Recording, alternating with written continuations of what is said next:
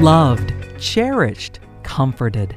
Welcome to the podcast ministry of Our Resolute Hope, where you will find grace, not just a concept or a doctrine of grace, but a person whose name is Jesus, a person who brings hope, a determined, resolute hope that can sustain you and empower you to live courageously in this fallen world. Join us now as we learn more about Jesus, our Savior, our Lord, and our life. Dear friends, thanks for joining us today on this episode of the Our Resolute Hope podcast.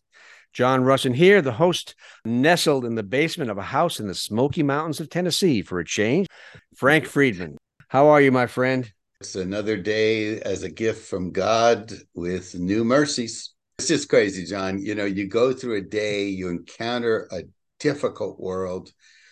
If there's one thing I've learned, which would be two things, John, it's that this is a very unkind world and we are very fragile and we need a great big God. And, you know, we can get worn out, exhausted, frustrated through any given day. But that next day is a brand new beginning with a great big God. And, you know, I don't ever want to sound trite or cliche, but it's proven out in our lives. Yeah. You know? No, I guess he meant it when he said new every morning. Yeah. Meant what he said. What That's a novel idea. Frank, over the last two episodes, as you and I have been talking about forgiving others, it sort of dawned on me as I've talked to some folks since then that this is probably one of the most difficult things for some believers to do. Week one, we just gave kind of an introduction, talking about the need, why it's important for us to forgive one another. And then last week, we took a little bit of a side tour, and we spent time looking at some verses that, frankly, have caused many people confusion with regard to forgiveness. Things that say, well, if we don't forgive, we won't be forgiven. So we covered those. But I do want you to rehash a point for us. And it relates to your expression of the importance of understanding the covenants when it comes to reading Scripture. And you made that statement in the context of Matthew 6 commands, if we don't forgive, we won't be forgiven, versus Ephesians, which says you're already forgiven. So can you unpack that comment once again about the importance of covenants? It's so important, John. I'm glad we're getting to do it again. Like the real estate mantra is location, location, location. The teachers is repetition, repetition, repetition. And what we said is you'll never understand the Bible until you understand that God works in covenants. There was an old that was true under the time that the old covenant was in force. But when the new covenant was established in the cross and resurrection of our Lord Jesus Christ, then the old covenant was no longer valid for us who are believers. And so I would put it this way, John. There are a lot of things that are biblical but are not new covenant. For example, it would be biblical to have a tabernacle. It is not new covenant to have a tabernacle. It's biblical to offer sacrifices of sheep and cows and birds. That's biblical, but it's not new covenant. Those things were done away with the one sacrifice of Christ. So we find verses in the old covenant economy, if you don't forgive, you won't be forgiven, but they don't apply to us because the cross ratified a new covenant where God said it is finished. And by the one sacrifice, he has forgiven all your sins and sanctified you and made you righteous. So we want to live in the new covenant, not the old, and we don't want to mix them because that'll leave us confused and frustrated. We'll be kind of a schizophrenic, you know, I'm forgiven, but I'm not.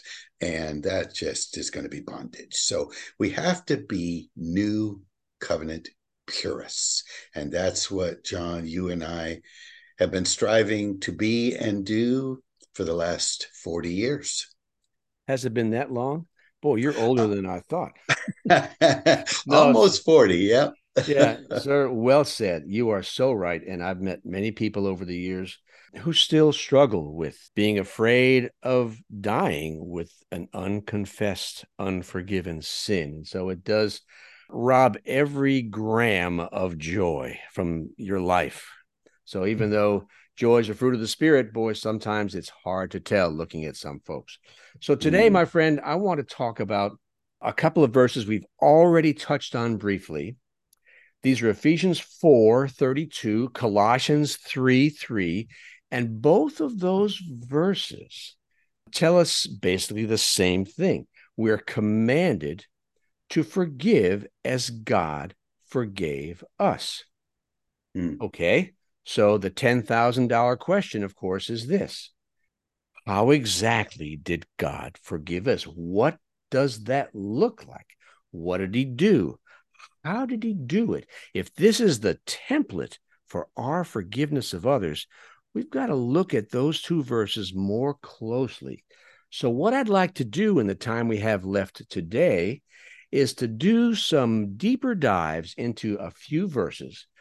I've got some from the Old Testament, and if we get to them, some from the New, where we can begin to unpack the details of what exactly are God's views about our sin and how he handled them. So the first one is one we both know very well, Psalm 103, verse 12.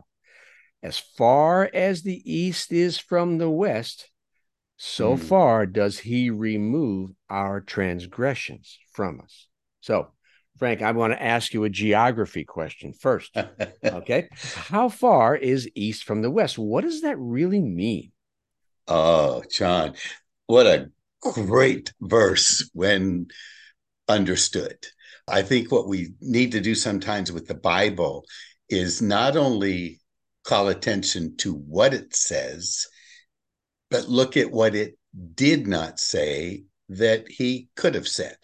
For example, what if he said our sin is cast as far as the north is from the south?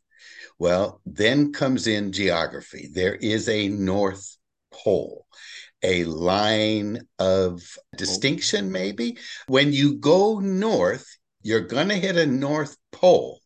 And then from that point forward, that distinctive pole has now sent you in a southerly direction if you continue going in a circle around the globe. If you go north, you eventually head south. When you head south, you'll hit the South Pole, you'll eventually go north.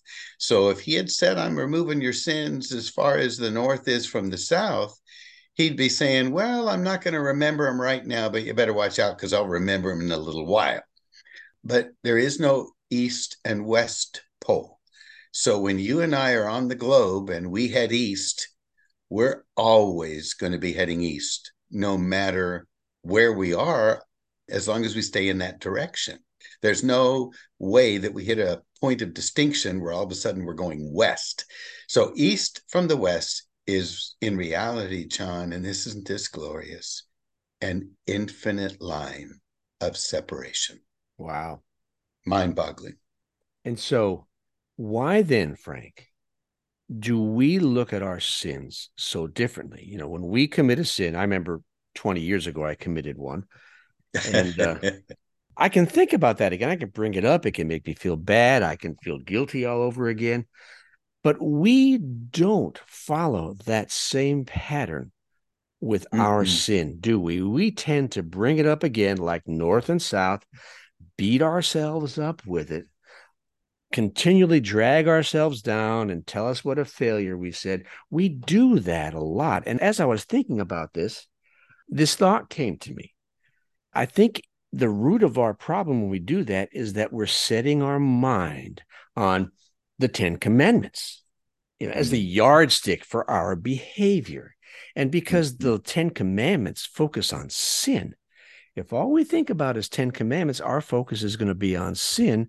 So it's going to really make it easy for that sin to pop back up in our brains and beat us up all over again.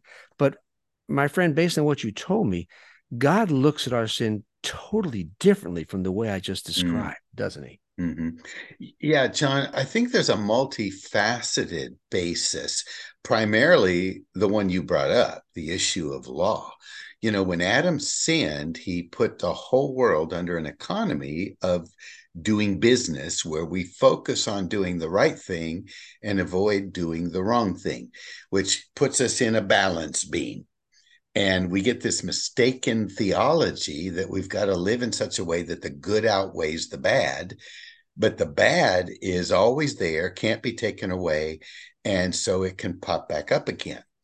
It will do that if we don't understand the finished work of Christ, that our salvation was never by law, it's always been by faith. But a second issue, I think, is when Adam fell, there was the lie that he would be as God. And so we're all recovering gods. And we are influenced by that lie today. We feel like we've got to be strong, we've got to be right, we've got to be in control. And those are all symptoms of being God. And we struggle with those. And so there's that aspect to it too, that heaven forbid I failed. And so therefore, we have to beat ourselves up and put judgment on ourselves so that we can adequately beat up our sin and feel forgiven. And John, this is an interesting insight, but you know, in Romans 8, when it says there is now no condemnation, Yes. a lot of people mistakenly think that's no condemnation from God. That is incorrect. Take out the chapter verse divisions, and the context will make this very clear. Paul says, I'm not doing what I want to do. I'm doing what I don't want to do. Oh, wretched man that I am, who will deliver me?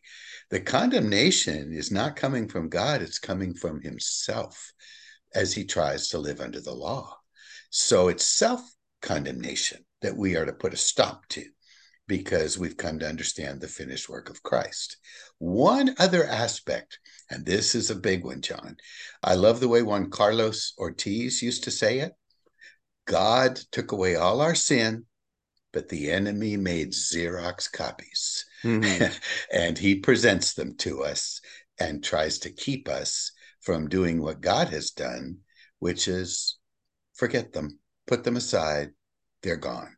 Yeah. And he's very effective at what he does. Yes. I want to look at another little phrase in that verse, Frank. It comes from the second section of the verse. So far does he remove our transgressions. It doesn't say, will he remove, looking forward to the cross and the new covenant, but it says, does he remove? That's present tense. And so I was thinking, well, this is really interesting. And then the Spirit brought to my mind Psalm 51. And I know you're familiar with Psalm 51. It's the psalm David wrote right after he got busted for committing adultery with Bathsheba and then having her husband killed. And I double checked to make sure, but Leviticus 20 tells us that the penalty for adultery back then was death. And Leviticus 24 tells us that the penalty for murder back then was death. And so David was on the hook. He knew God's law, but he says in Psalm 51, have mercy on me, O God, according to your steadfast love.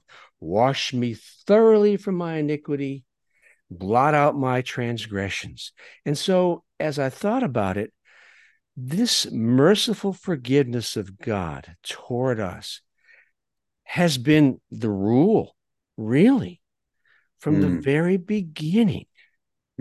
Forgiveness, complete forgiveness, and we'll talk about this probably next episode, reconciliation and restoration. But I mean, even in the Old Testament, you find thoroughly mercy-packed, graceful forgiveness on the part of our Father towards someone who has committed two of the most heinous sins back then. That just kind of blew me away, my friend.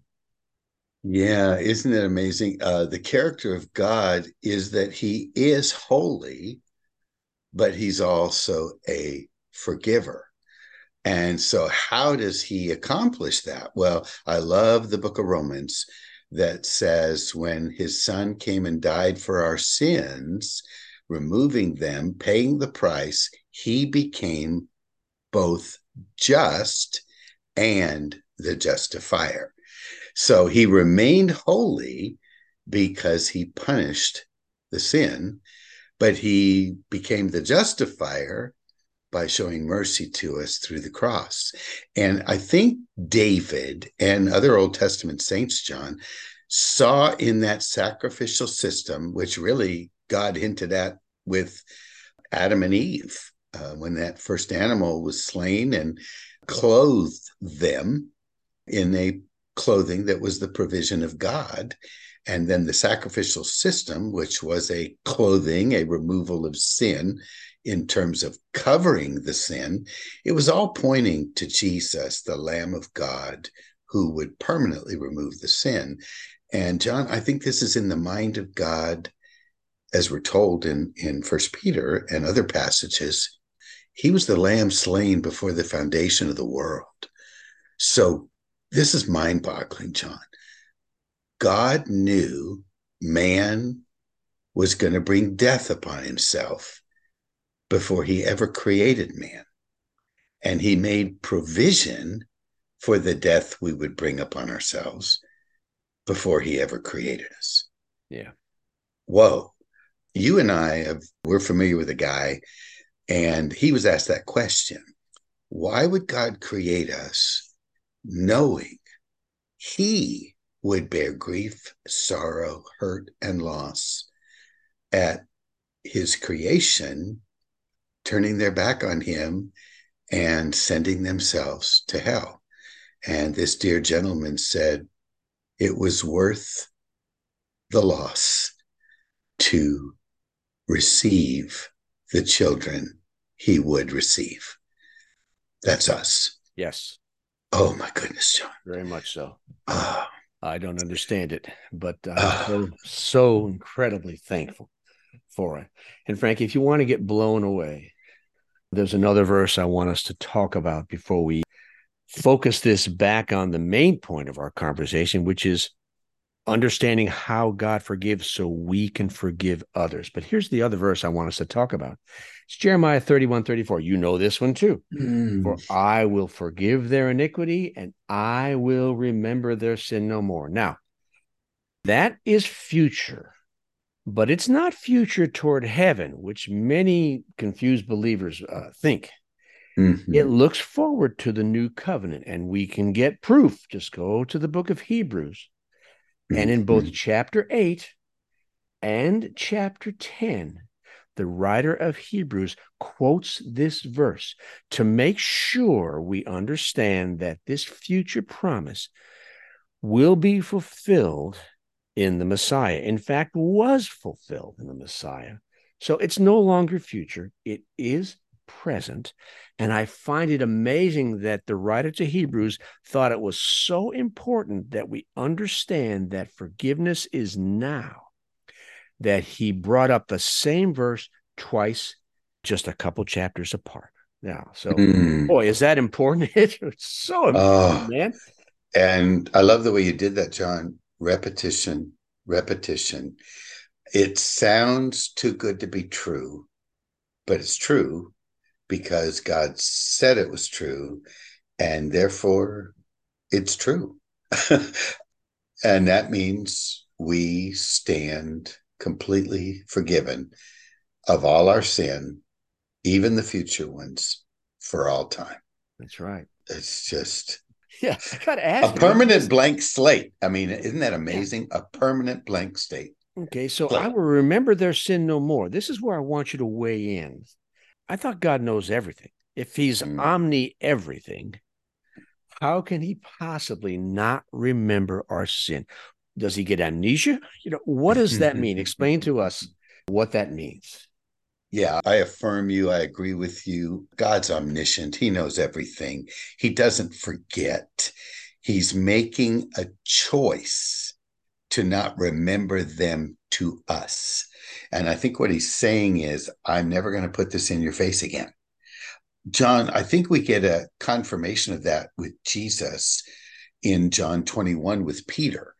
He asked Peter 3 times, "Do you love me? Do you love me? Do you love me?" And he did it around a campfire. And you could instantly, I think, ouch, what happened to remembering Peter's sins no more? But it wasn't for the purpose of sticking them in Peter's face, shaming him, guilting him, condemning him. Quite the opposite. Every time he asked the question, he said, "Feed my sheep, feed my sheep, feed my sheep." And the key there is, what had Peter been called to do before he fell? Feed the sheep. What's he still called to do? Feed the sheep. So when Jesus brought that up, it wasn't to throw it in Peter's face for condemnation, shame, or guilt. It was to bring it to him, to affirm him, "You're still my chosen vessel. Nothing you've done has changed our relationship." Oh my goodness. Yeah. Wow. Pretty amazing. Thank you, Father. Yes, sir. Well, wow. It's kind of hard to focus when you really come to grips with what he's done for us.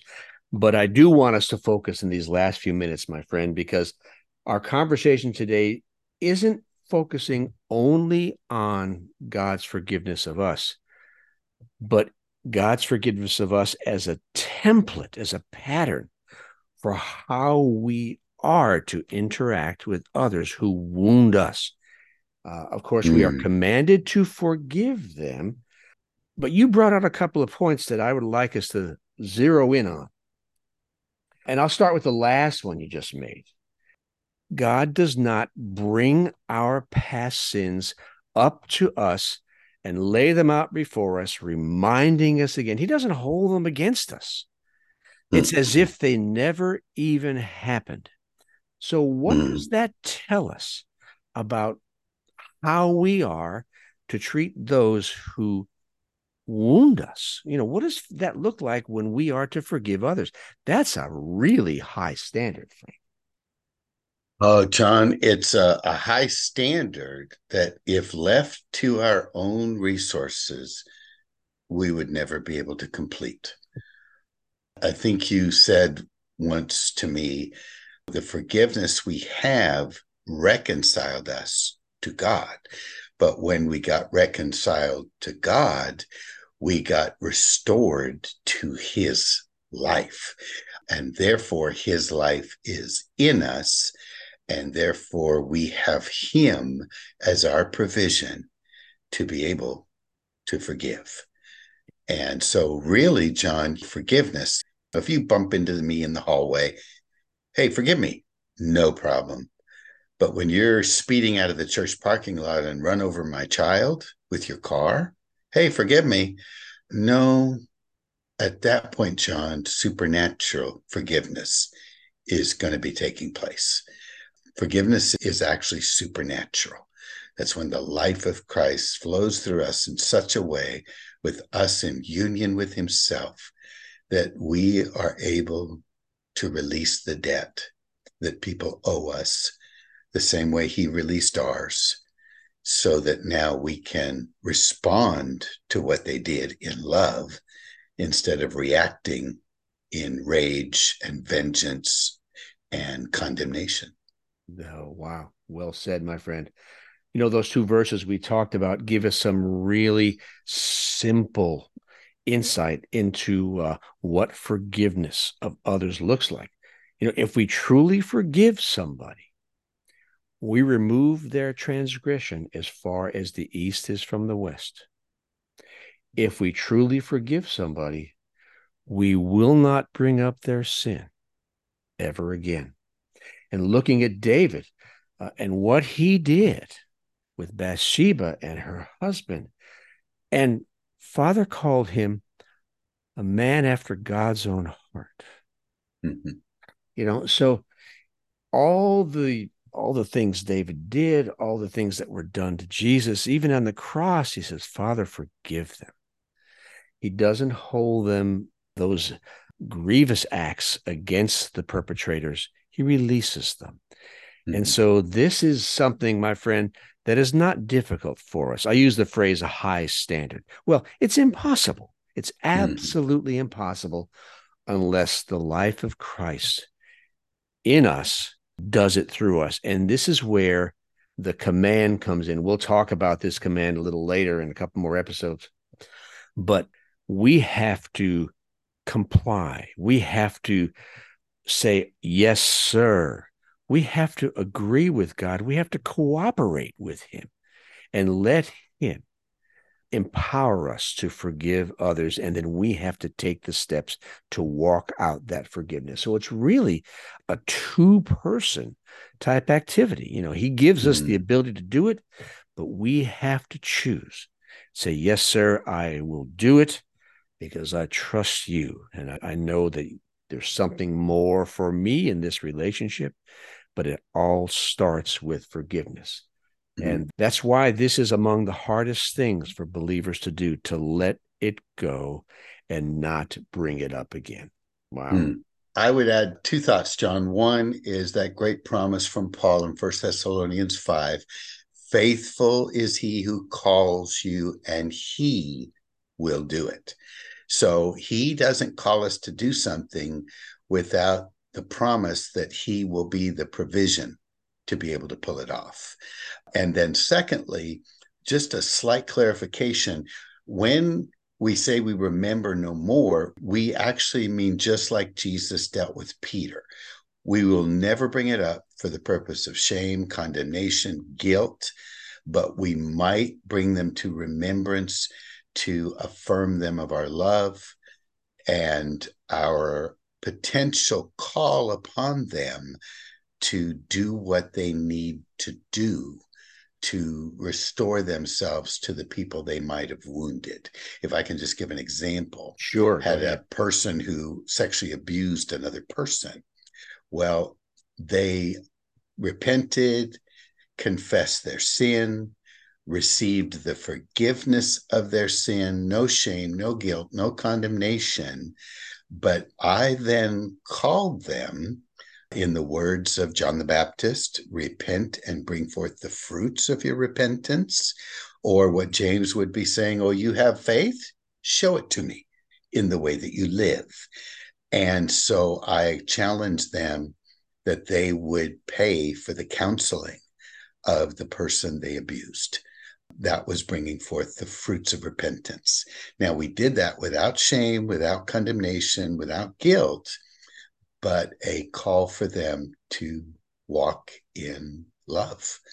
And love always calls somebody to do the highest and the best for another. So it's not that we forget, but it's that we respond instead of reacting, and our response is one of love and restoration. Well said, sir.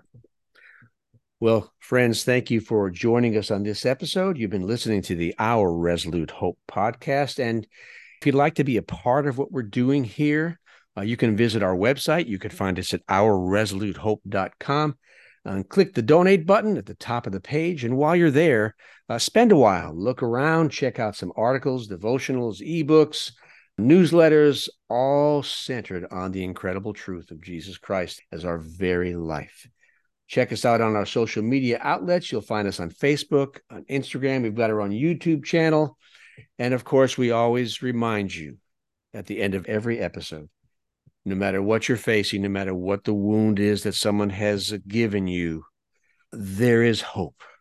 And so choose that hope, because that hope is a person. That hope is Jesus. So choose hope and choose Jesus. Thanks for listening. We trust that you've seen Jesus today. And you know that no matter what you're facing, he offers you himself, his own life. He wants to live his life with you, in you, and through you as you trust him and walk by faith in this troubled world. You've been listening to Our Resolute Hope podcast. For more information, find us online at ourresolutehope.com and check out our social media channels under the name Our Resolute Hope.